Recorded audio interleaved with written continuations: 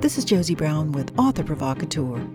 Wouldn't it be great if real life was just like television? In debut rom-com novelist Meredith Short's As Seen on TV, her main character, Adina Geller, takes that concept to the online magazine editor she's trying to impress. He tells her to run with it. She's hell-bent to do just that, in the hope that the fee from the article will not only allow her to pay the rent she shares with her loving single mother, but lead to a full-time job. But there's only one way which the town she's chosen, Pleasant Hollow, is anything like a Hallmark TV episode. Adina has a meet cute with the charming guy in town, Finn Adams. Wait, not so fast, since Finn leads the developer's project that will change everything about Pleasant Hollow. He's also the one person standing in the way of making her article a reality. But there's more to Finn and Pleasant Hollow that meets the eye. Meredith and I discuss her process in concepting this romantic comedy, why rom-com plots need some darkness in between the humor, and why persistence is the key to an aspiring writer, or for that matter, an author's longevity in creating books. What she says will resonate with those who write and read about happily ever afters. Meredith, I love having you on my show, because I love you, not only as an author, but as a person. And I'm so excited about this book for you. I couldn't put it down. When I started it, I had to read right through the night because I so fell in love with Adina Geller. She's such a great character. I mean, here she is. I mean, she's sort of the every woman right now. A struggling, not that we're all 20-something, but we're all struggling. And, she still lives at home with her widowed mother, and she works two jobs, one as a spin bike instructor, the other one as a barista. All the while she's hustling these freelance writing gigs. Her dream is to be paid enough to help out her mom, only to learn that there's going to be a rent hike that might leave them homeless. By the way, I want to say something right here. My father-in-law lived at 21st and 1st, Peter Cooper Village. Yeah, I lived in Stuyvesant Town, 20th and 1st. I pictured Adina and her mother in my apartment, only 2 bedrooms instead of 1, as I was writing. Well, that was my father-in-law. I loved it. We would visit him there. And of course, I remember when those buildings got rid of rent control. Mm-hmm. That's why I say Stuyvesant Town, because it hasn't been rent stabilized for a while. So I picture it, but it's not actually the real development in the book. Right. Well, I pictured that too when I hit that part of the book. I was like, oh, that's where my father-in-law lived. I called him Dad, so that's where Dad lived. So she has this opportunity with a online magazine called T, and she needs to make the most of it. And she pitches this wonderful idea about, finding a real life upstate New York Hallmark town. And she finds one called Pleasant Hollow, and it also has its own Hallmark-centric conflict. The big, bad developers coming into town and possibly demolishing all the things that makes it charming. So let's talk about Pleasant Hollow. Okay. Is it charming? And is it everything she needs it to be for her assignment? It is not charming, and it is nothing like it does not satisfy her needs as far as writing the story is pitched. I mean, she finds charm in it in her own way, but not in the expected Hallmarky way at all. So that basically she has to pivot and come up with a new storyline. Well, I don't want to get into the new storyline too quickly, but I do want to say that some of the things that you did to make it so non-Hallmarky were hysterical. I loved the fact that, nobody was who she hoped they would be. Least of all, the cute guy in town. I so fell in love with Finn Adams. I truly thought it was a meet cute. Tell me how you came up with who he was going to be and why that worked so well for someone like Adina.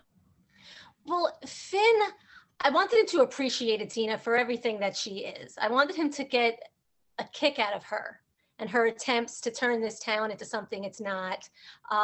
But I knew that he was actually going to be from the city and not from Pleasant Hollow. But I didn't really have his own character arc until I sent my first draft to my critique partner. And she wanted to know, why isn't he the man that Adina needs? Why isn't he interested in relationships? And that's not a huge spoiler, but I needed to build a reason why this man who has so much to offer, a huge heart, he keeps everything close to his chest, why he doesn't think that he's emotionally available for an actual relationship. And so I had to go deep into his background for like real reasons why.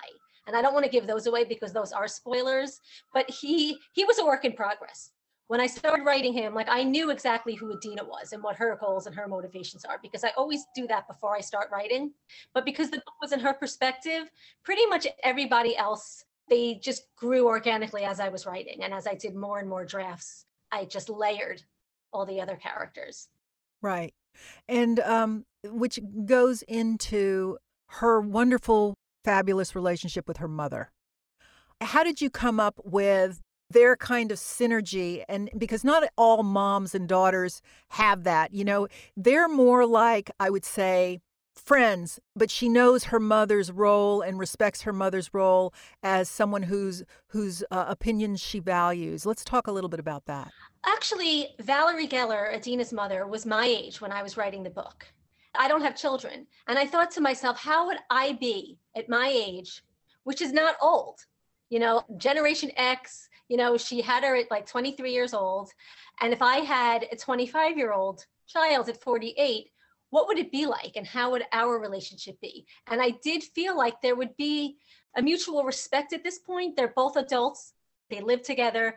The mother is aware that her daughter is not a child anymore, but yet she's still maternal. It's still a responsibility. She still cares for her and she wants to be there for her, but they're also friends. There's like a mutual respect now because 23 and 48, I mean, it's a big difference, but it's not like my mother was more than 30 years older than me and there were other kids involved. And it was just a completely different dynamic when it's just the two of them growing up. So it was inspired by my own feelings on how I would be with a daughter that age, as well as a little bit of Gilmore Girls. I thought a little bit of, the way Lorelai and Rory are like their friends and their mother and daughter. Right. And they're able to do both.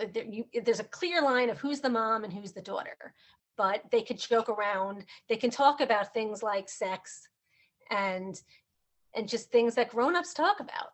Right. Because Valerie has as much respect for Adina as Adina has for Valerie. Yes. I love the way Valerie essentially said, these decisions are yours to make. She knew that she didn't have to lean so heavily on, her mom to make decisions for her. Her mom trusts every decision she makes, even when things go wrong in her assignment in Pleasant Hollow as to whether to stick it out or not. Mm-hmm. I thought that was really great that, her mom believed enough in her to say, no matter what's happening here at home, you got to do what you got to do to be the person you need to be. Mm-hmm. No matter what happens, even if it doesn't work out, you have to try. Exactly. Which kind of brings us back to Finn and Adina. There's a lot of wonderful little give and take in how you've molded their repartee. I appreciated that he held his own with her. He never pulled the macho card with her. There wasn't this kind of like, I'm the big guy, you're the little girl kind of thing. There was more of he could tease her, but he could do it in such a way that he showed tremendous respect for her. Thank you. Is that the real world? I mean, I kind of see him as the ideal guy. I know a lot of single women, and I know that, when they go on dates, there's not a lot of Finns out there. Let's put it that way. Yeah, but he had his faults too. And this is another thing that comes into play with their conflict. Adina, she's so cynical about New York, and she can't meet the right guy and there's so much competition. And so she daydreams about meeting this guy in a small town where everything is more simple and there's not another, 3,000 hot women in the other, in the next bar. But she also thinks that I call her a cynical romantic because as cynical she is, she also dreams and believes that somewhere there is this perfect relationship. But that's her problem. That's one of her flaws, is because she thinks once she meets the right guy, that's it. And it's easy. And she meets Finn and he is the right guy. But in getting to know him and falling in love with him, she learns that even when it is right, it still takes work. Right. So I feel like Right. that's what that relationship taught her. I think that even if she met Finn in Manhattan, they'd still have hit it off, but they'd still have their challenges. It doesn't make a relationship not good because it needs work. Right. Right. There is one wonderful scene in the book where Adina goes off on Finn about all the things she loves about Hallmark movies, including the sleigh rides and the snowball fights and the dancing and the total inhibition. And, in the essence of grand gestures without any self consciousness, how does Adina's perception of romance differ from Finn's? And give the reader just a tad as to why that might be. I think that Finn is so burnt out by what happened with his own parents that he doesn't really believe that. I mean, he feels like he could, he can like somebody, he can enjoy somebody's company, but he just doesn't buy into the whole, Valentine's Day and and like, oh, I love you so much. There's nothing I wouldn't do for you. At least the declarations. He's capable of loving somebody that much, but he's got his own burdens, and he doesn't feel like he can give somebody 100% of him right at the moment. And he doesn't really think about it that much. I think that he was, until he met Adina, I think thought he was pretty happy in his life, just the way it was. I don't think he was looking to meet anybody. It's interesting that you say that because as we got deeper and deeper into the story, and as I was reading, I was seeing all the emotional conflict that he was going through. One of the things that I thought you did very well in the book was how you created this fully developed, totally conflicted human being in him because of all the right reasons. He had, there was a family trauma. I won't give away any spoilers, but that kind of molded his whole relationship, not just with his own family, but with the women who come into his life. And I feel that you really dug deep to create this guy who has this big, wonderful, beautiful heart. You can see it in his work, but then he has to kind of pull in because he doesn't want anybody else to get hurt. And he doesn't want to get hurt. And I think that was something that touched me tremendously. It made me go, wow, if this works out, because, you're always wondering till the end of the book whether it's going to work out or not. And if this works out, she has everything he needs and he has everything she needs. Thank you. Talk about the layering. I really do want you to tell me how you layered to get him. How did you reach into yourself and say, he's got to feel this way, but not this way. He's got to be this person, not that person. Because we all run into guys that aren't these guys, I mean, everybody has a very complex life. Every man we've ever met has a complex life, but some of them aren't able to see over the conflict and say, this is why I need to get beyond this to be in love, to find the person, my soulmate, to find the person I'm with. It took several drafts. When I first wrote Finn, a lot of his issues were in the past. And I realized that that's not enough. It can't, when I was younger, this happened. But what about now? Like, now is now, and so I had to find a reason why right now he still can't give somebody 100% of him. And so I created a character who took pretty much everything that he had to give, and somebody that he loves very much and he feels really, really responsible for, even if he shouldn't. And so he has dated before, but he has never been able to really give somebody what he considers enough. And he's had people who have said it's not enough. And so he basically gave up and said, this is all I have to give. And so I'm not going to even offer more, because all I'm going to do is disappoint you. And then he decides to do that, give it all to Adina, and they have their black moment, I guess, is what it's called. The dark moment where it doesn't seem like he can, and she doesn't want to accept less, and they have a big fight.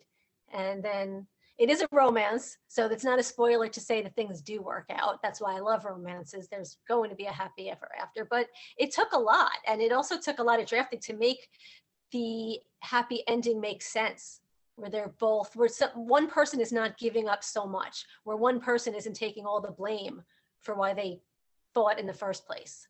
That was a little tricky because I didn't want to paint either character as really, really selfish, but they are thinking about themselves and what they need to do, either for themselves or for other people and what they want. But I didn't want it to be like, it's all about me and I don't compromise at all. So it was hard. It was probably the hardest writing I've ever done. And I wrote certain chapters several times to get it right. But that's the writer's process, Mhm. too. Yeah. I mean, if we don't re-examine what we wrote and dig deeper, we don't get what people will love about the book when all is said and done, when they close the final page of that book and go, wow, I really like that. That was a satisfying read. Yeah, when I sent it to my critique partner and she emailed me in the middle and said, like, I just totally cried. I was so happy and I was so proud of myself because my strength, I think, is the calm, in the rom-com. That comes more naturally to me. And the romance too, but when you get into like the gritty emotional stuff, that's a little bit, it's more out of my comfort zone. So I really do have to push myself. Whereas I think some people are really, really skilled at that just off the bat. Well, bravo. It made me cry too. I mean, I felt he had some real trauma to deal with. And then the bump he had to get over to get to her was perfect. It was Thank you. it was truly sublime. That means so much. Well, thank you for that.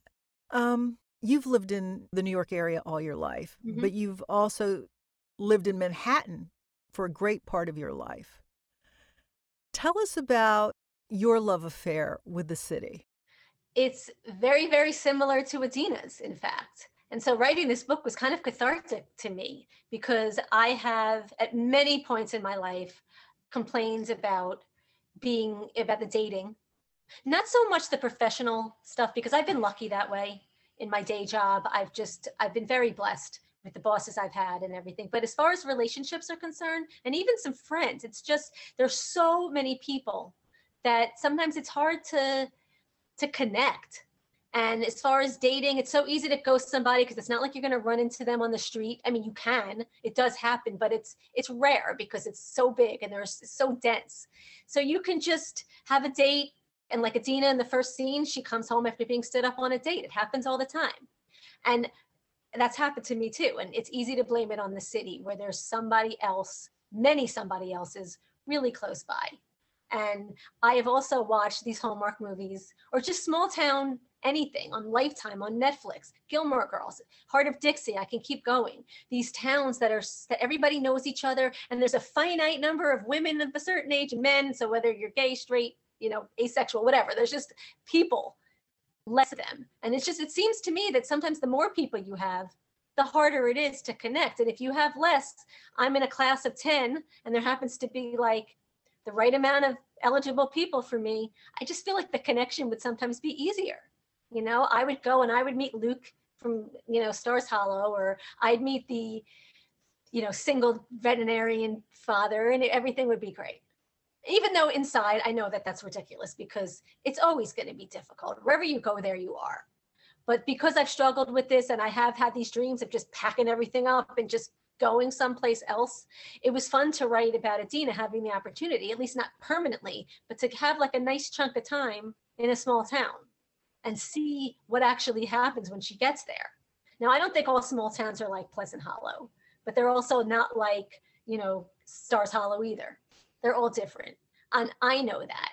But honestly, a couple of reviews have said things about how Adina's naive in thinking that, that all small towns are Hallmark movies. And yes, she is, but the whole premise of the book hinges on her believing that. So it's like, if you can't go there, then my book is probably not for you. But at the same time, if anybody told me about a small town called Pleasant Hollow with 2,000 people, where there was a real estate conglomerate like coming in to build all these condos in the town, the first place my mind would go immediately would be Hallmark. And so I stand by that was the first thing that Adina thought. And, when she went online, and it's not like when she did research, there was a big, headline that said not a Hallmark town. She had to go there and find out for herself. She just saw Main Street, small town, with a river running through it. I mean, like, come on. It sounds like Hallmark to me. And I don't think that that's so far-fetched. And she had reasons for sticking to it when she was there. When she got there and realized it wasn't what she needed, she couldn't just turn and go. There were stakes at play. I also love that the stakes included the fact that when she finally wrote her story, she was so much a part of her own story. That kind of like flipped it all on its head. You know, not to give away any spoilers here, but it's worth it just to read the story she wrote. Mm-hmm. I mean, so that to me was probably one of the best little twists in the book, because as a journalist, you're not supposed to be the story. But in this regard, her being the story made it the kind of story it needed to be. Mm-hmm. And that was something I planned from the beginning. I mean, a lot of the twists and turns, they came in later drafts or after my editor went through it. But that was the decision that I made before I started writing. Wow. Well, that's good, because knowing that now, I go, oh, wow, well, this is why this was a book. This is why this got picked up by your editor. Because this is a podcast about author process, I do want to ask you, I know you have a great relationship with your editor. Let's talk about the give and take about that.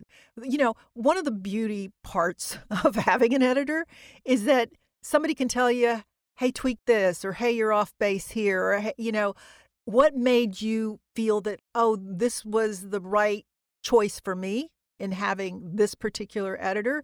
And also, I can see why this is the right book for her. I don't know why she thought it was the right book for her. She said she loved it. She thought it was charming and delightful. I'm just remembering like the offer letter and what she said to me on the phone, but I was in such a daze at the time, and it was a long time ago. But I loved her changes because she gets my sense of humor and she doesn't want to change my voice, but every comment that she has, like, just makes it better. It takes what I already have and makes it either more logical. We just had like an hour conversation 2 weeks ago about book 2. And I got off of the phone so excited. We just brainstormed, and, you know, that book actually needed more work than this one, which they say is not unusual in the second book in a deal. She said that actually, but she's really smart and she knows exactly where I need to go in the book to pull out like the best parts and like take out the ones that aren't so great. And I'm telling you, the line edits, she'll just move a couple words around in a paragraph and it just sounds so much better. It's like, how did you do that? Like magic, you know? I feel really blessed. I think she's a great, great editor. What inspiring words would you have for someone who was where you were maybe a year and a half ago? They wanted to be published, but they weren't yet published. Tell me, if you were looking back at yourself like a year and a half ago, 2 years ago, what would you say to you? I would say don't give up on your dream.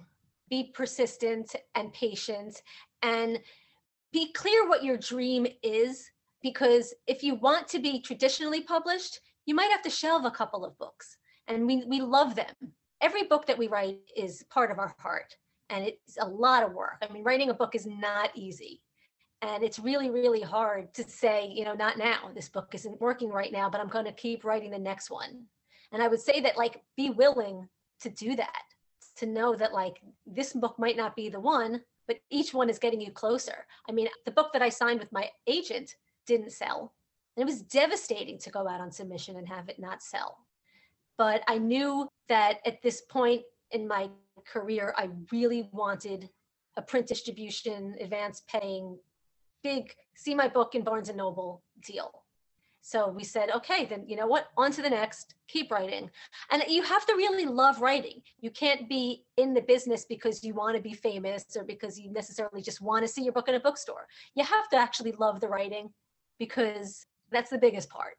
And you're going to have to be writing a lot, and you're going to have to be changing a lot, and you have to take a lot of feedback, some that you don't agree with, and sometimes you push back, sometimes you don't. You have to trust your gut a little bit. But really, just persistence and patience is big, because if you give up, obviously you can't succeed if you're not in the game anymore.